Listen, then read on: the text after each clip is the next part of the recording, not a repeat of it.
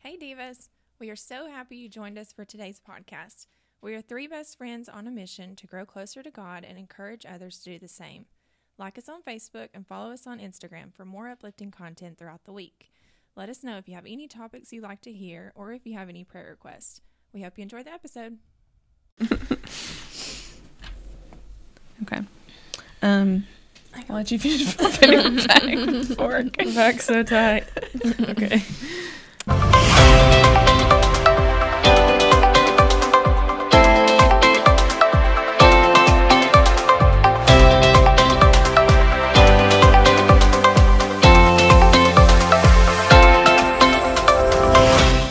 Hey Divas! So this is our first Devo of 2021. Whoop, whoop. So we're going to go back and pick up with the series that we had taken a break from in December, and we're going to have our honest discussion about drinking. And this is drinking alcohol, not just like water or tea or something. We're going to talk about drinking alcohol. And like for me, this is something I've never really struggled with. And people that like, you know, dated and stuff for just thinking like how you've never had a drink or anything. I'm like, it's just never appealed to me. So I do have a harder time understanding why people would want to do that, especially people inside the church, people who've grown up. So, I mean, is that something that y'all have dealt with? I mean, all through high school, like I made this pact, I guess you can say to myself, I'm like, I'm not going to fall in. Like, I don't like to follow the crowd. I've always wanted to be like, you know, different from a crowd. And that really goes along with Christianity. I wasn't necessarily doing it just for that reason. It's just, I guess, the stubbornness in me, mainly in high school. But, and so I did really good all through high school. Never, you know, I was like, no, that doesn't even sound good to me. Like, it didn't bother me. I wasn't invited to parties, that kind of stuff.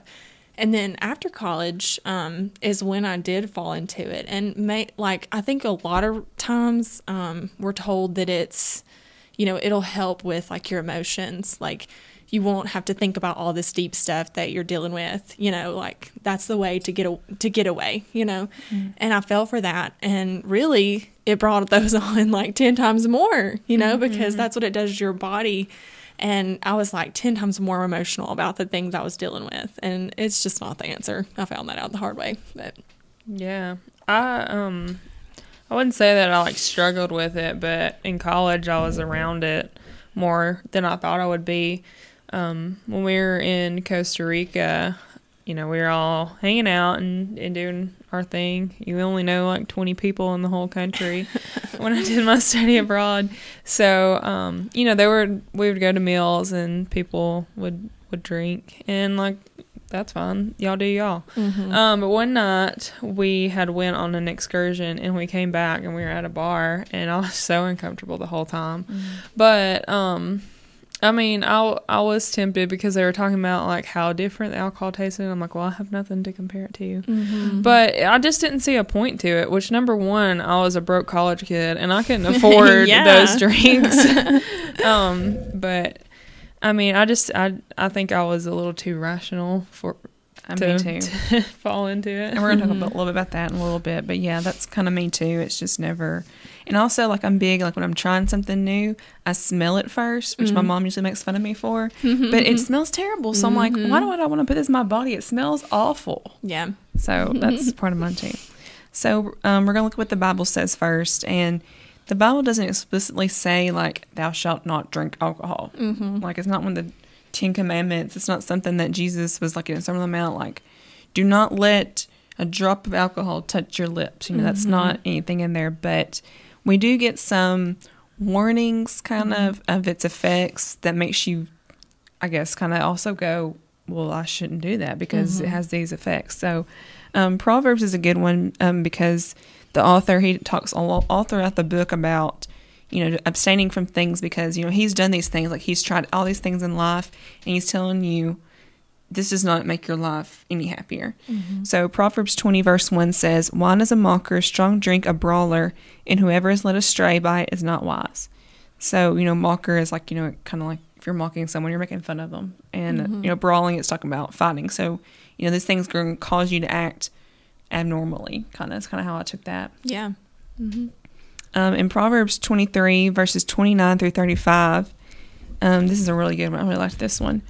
It says, who has woe, who has sorrow, who has strife, who has complaining, who has wounds without cause, who has redness of eyes, those who tarry long over wine, those who go to try mixed wine. Do not look at wine when it is red, when it sparkles in the cup and goes down smoothly. In the end, it bites like a serpent and stings like an adder. Your eyes will see strange things, and your heart will utter perverse things. You will be like one who lies down in the midst of the sea, like one who lies on top of a mast. They struck me, you will say, but I was not hurt. They beat me, but I did not feel it. When shall I awake? I must have another drink. And this is just such a vivid picture to me. Like, I can just almost picture someone, it says like, it looks good in the glass. It's shiny. It's pretty and red like wine, and it goes down smoothly, and you think it's good, and then all these bad things happen. It bites you like a snake, and it causes sorrow and strife and wounds and redness of eyes, and you don't feel pain. You always see on TV, people fighting when they're drunk, and they don't feel it. Then they'll wake up the next morning, they have bruises, and it's just like, oh. But then they go out and do it again, and it's just, to me, that's just such a sad picture. Yeah, it really is. I mean, to not know, and to not, I don't know, to be fully yourself, that's a really scary thought. And to be so dependent on something else. Yeah, exactly. We're going to go to the New Testament. In Luke 21, verse 34, Jesus tells us to watch yourself when it comes to drunkenness and dissipation. And I looked up what dissipation means, because I wanted to make sure I got it very accurately. And it means to spend up or use wastefully or foolishly, or acting in self-indulgence. So, you think drunkenness, you're like, yeah, I can see, talking about getting completely out of your mind where you don't know what's going on. But dissipation, I think, is more of even the act leading up to it, to me, because you're acting foolishly. What y'all think about that? Yeah, I mean, that sounds good to me. Yeah. I've never really, studied the word dissipation. I always read it and I'm like, oh, okay. Yeah. Like I knew what it meant. Yeah, I don't think I've ever said it out loud before. Not either, but I thought it was really interesting. Yeah, that is interesting. Okay, yeah, so that verse that you're talking about in Luke, it's talking about, too, that we're supposed to be watching. We're supposed to be, preparing ourselves for the day that Jesus comes back. And it's talking about there, if you've got all this stuff going on, the drunkenness, and, you're worrying about all the cares of the life, and that day will come unexpectedly. So it's like if you're, drunk and you don't even know what's going on, and that's the day Jesus comes, you're not in your mind. It's just I don't know, that's just a scary thought too, to not be fully prepared when he comes back. And I think that could be definitely a big setback for you if that's what you're taking part of. Yeah, because we're supposed to seek first the kingdom of God, and you can't do that if you don't even know where you are. Yeah, it's true. The last one I have, Paul mentions drunkenness, and, when he's writing the letters to the churches, he has all these lists of things that they should abstain from or watch out for, and drunkenness is in there just about every time. He does these lists of things. So I'm not going to read every one of those. But the verse that I posted yesterday on our Instagram and Facebook pages was 1 Corinthians 6, verses 19 and 20. And here Paul wrote, "Do you not know that your body is a temple of the Holy Spirit, who is in you, whom you have received from God? You are not your own, for you were bought with a price, so honor God with your body." And later in chapter 10, he also says, whatever you eat or drink, whatever you do to the glory of God. So I think Paul is just, it doesn't specifically say anything about drinking, but I think when we apply it to, this principle, like you can apply it to other principles in your life.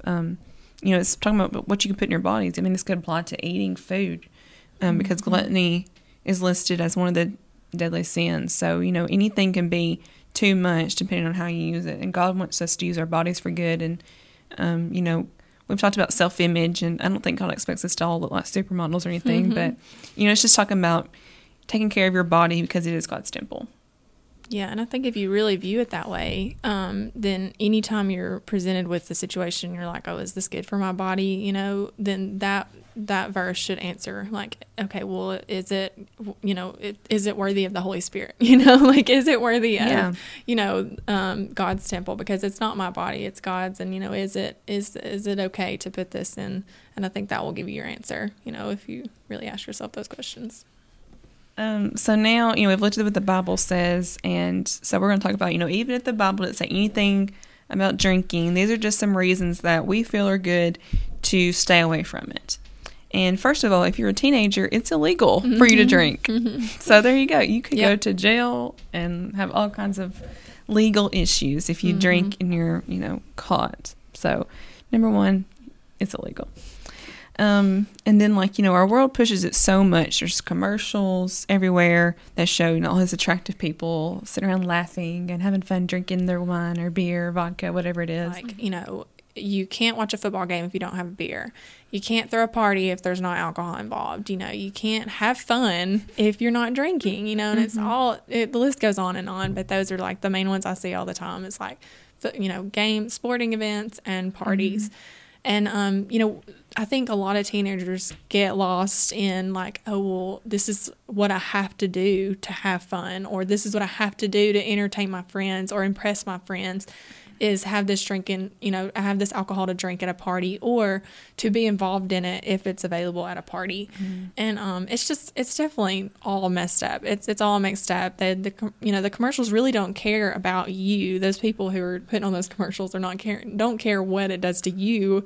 They just care about how much money they're making off of their product, how much they're selling. And they know if they make it look good and fun that other people are going to be like, oh, well, let's do this, And I just think, it's definitely not fun. It's just what people think, that it is. I don't know. They don't let you see the other part, the thing that happens the next morning when you wake up and you have the redness of eyes and you feel terrible and you're throwing up, all that gross stuff. They don't let you see that. So you may not know the short-term and long-term effects, which is what we're going to talk about. So some short-term effects, which could occur, after just a night of drinking. You'd have like distorted vision. Your hearing would be kind of off. Your coordination, you can't really walk. That's why they always do the line test when people they pull people over for drinking and driving. They're like, oh. I don't know why those are so funny to me. I mean, I probably couldn't pass one sober. Oh, me either. I can't walk straight. My balance is terrible. Your perception is off, and your emotions, they get all crazy, and people, have all these things like some people cry a lot. They get really emotional. Some people get really mad and angry. So your emotions are not yourself. Your judgment's off. That's when people make a lot of stupid decisions when they're drinking. And hangovers, I'm sure, are terrible with all the headaches and nausea and stuff. So that's just after one night. You have all this stuff. Long-term effects, it's like if you drink over many years, you'll have liver disease, heart disease, various cancers, pancreatitis. Y'all think of anything else? I mean, what I've dealt with in my job is alcohol related encephalopathy and alcohol-induced dementia. So those are just basically deterioration of the brain, and it's one of the saddest forms of dementia to me because it usually is an early onset. My most recent patient was, early 50s, and I'm like, this is the time where you should be enjoying your grandkids, enjoying your kids, getting close to retirement, but you're living in a nursing home now because of the decisions that you've made. Yeah, so many times people think, like, if you're stressed, get a drink. If you're upset, get a drink. If you're mad, get a drink. Like, if you're celebrating, get a drink. Yeah, and it really is that marketing that's pushed, like, it will fix all your problems. And really, like, it makes bigger problems. Just shopping, like, on websites and stuff, you see, like, T-shirts and something about wine, that's big for women, I guess. They'll be like, I don't know, different cute little sayings or something that has with wine. I can't think of any right now. Yeah. I usually just go, okay. Yeah. So next we're going to talk about like social drinking. And I hear this a lot. I've heard this from people, in the church or, other denominations outside of, Church of Christ, which is what we are. Say, well, I just have a drink at, a gathering at a party, or we just have some wine at dinner. And it's tough to address because the Bible doesn't, like we said, doesn't say, completely abstain. Not laid out that way. So it is hard to address. But my thing is like, you don't know how that one drink is going to affect you. For some people, they can just have a glass and that's it. They're fine. But other people, it becomes more addictive. It's just, how their body chemistry is. So, I mean, do you really want to find out if you're the one that's going to be addicted? I was nodding along and I was like, wait, no, I don't want to find it. And then also, it could cause other people to stumble. You may have friends or, somebody who's trying to learn about Christ and trying to come into the church, and maybe they've had trouble with alcoholism, and they're, getting through that, they're working through that, and, they see someone who claims to be a strong Christian drinking, they could revert back to, alcoholism because they see someone and they think, oh, well, this is okay. Or they could, question the integrity of, the church as a whole because they think, well, I've always heard from other people that I shouldn't do this, but the church is drinking. So what does that say about, about Christ and God, because they're the head of the church. Yeah.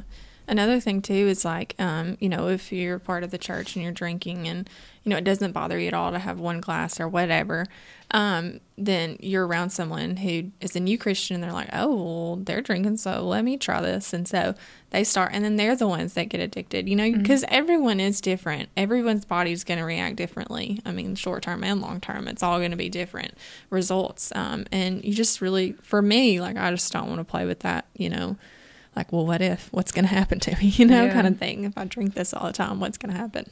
And with alcohol too, it does affect people different as far as amounts too. Your height and weight and gender and all of that go into how your body processes alcohol as well. So I don't know very many people that, breathalyze themselves every time. It's like, okay, this is my cutoff point. It's well, I could have one more, but you just never know where the line is. So the easiest thing to do is just draw the line at the beginning and say no. It was interesting to me when I was studying for this. I read that alcohol is one of the things that our body is naturally made to detox out of our body. And so God made our bodies. And if that's the thing, he put that in our bodies to know, like, we already know that we're made super smart. Everything's, the way our body works is so interesting. And so if God made it to where our bodies automatically detox alcohol out of it, then that should be a sign too. It's like, we're not made to have that in our bodies, Like, I thought that was really interesting when I read that. So another bad thing about alcohol is that it's related to violence and to crime. So not just illegal that you drink it, but it's heavily linked to domestic violence and sexual assault. And also, drinking and driving kills thousands of people every year. And normally, from what I've seen, it's not the person who's drinking is the one that usually suffers the most. It's the person that they impact.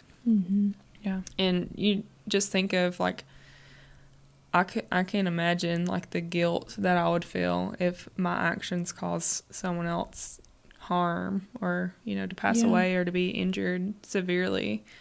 So that's a big responsibility when you drink and get behind the wheel of a car. And, no one's life is worth that. You don't have to have anyone's blood on your hands. Which leads to more problems. I feel like that would just cause you to want to drink more because you want to forget that. You want to... And so, it's just, to me, just a rabbit hole of, problems upon problems. Yeah. People use alcohol as a coping skill. Like, we drink so that we don't remember all the bad things that have happened to us. But that doesn't make your problems go away. Those problems are still going to be there when you sober up. And so that's why it can be such a cycle, because you do feel worse once you sober up because those problems haven't been fixed. But alcohol never solves any problems. Yeah. That's good. So to wrap this up on a positive note a little bit, Jesus told us in John 10:10 that he came to bring life and so we can live more abundantly. So then that's the bottom line of all this is, a lot of times we or people, who try to get us to do things like drinking alcohol, they just see it as the Bible's a list of things that we're not allowed to do. But I think it's the opposite, according to this verse that Jesus said. Besides, guide to salvation, the Bible is a life guide. It's, if it says that we should stay away from certain things or warns us about things, it's because they're dangerous. They're not going to add to our life. It's not going to make our life abundant here on earth. It brings on a lot of problems that we talked about. So I think the bottom line for us is that your life will be more abundant here on earth while we're waiting to go to the better place if you just stay away from that. So for me, does it add to your life when I look at things? Is this going to add to my life? Are you living the abundant life that Christ wants you to have by indulging in just even 1 or 2 glasses of wine or beer or something? And, I don't think so. I hope you think about these things, and always remember to be kind, be humble, and live abundantly. Bye. Bye.